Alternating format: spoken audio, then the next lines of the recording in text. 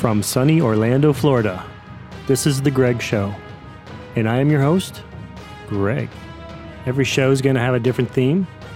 This week's theme is love. I think we're going to make this show up as we go along. Hopefully you'll enjoy it and come along for the ride. I have no idea what I'm doing.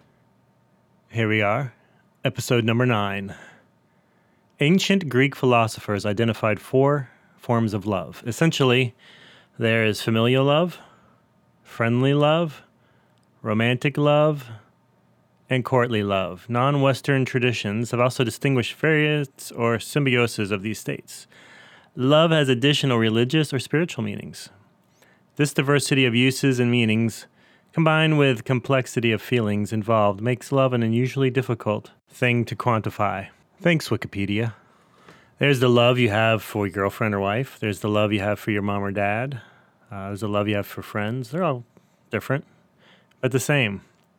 The Beatles sang about love. There's a show on Netflix about, well, it's called Love at least.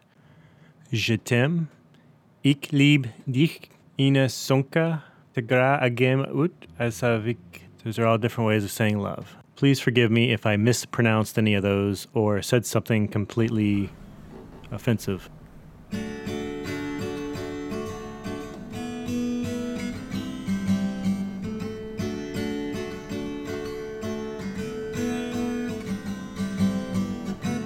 Love, love, love. It's a 4-letter word. It means different things to different people.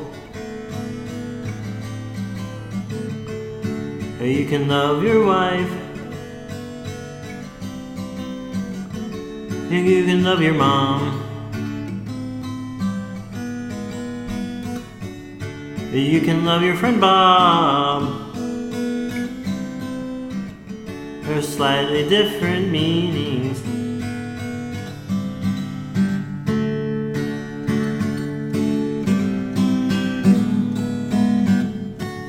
Love. You know, if everybody was out there loving each other, there wouldn't be any wars, because everybody would be loving.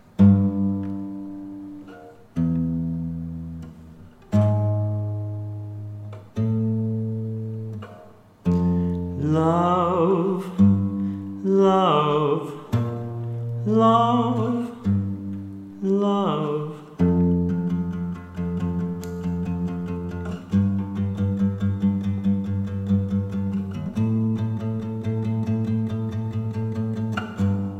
Love, love, love, love, love.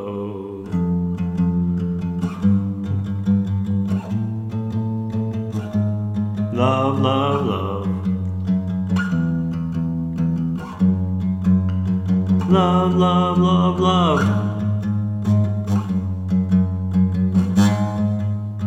Love, love, love, love. Love, love, love, love, love. That's our show for this week.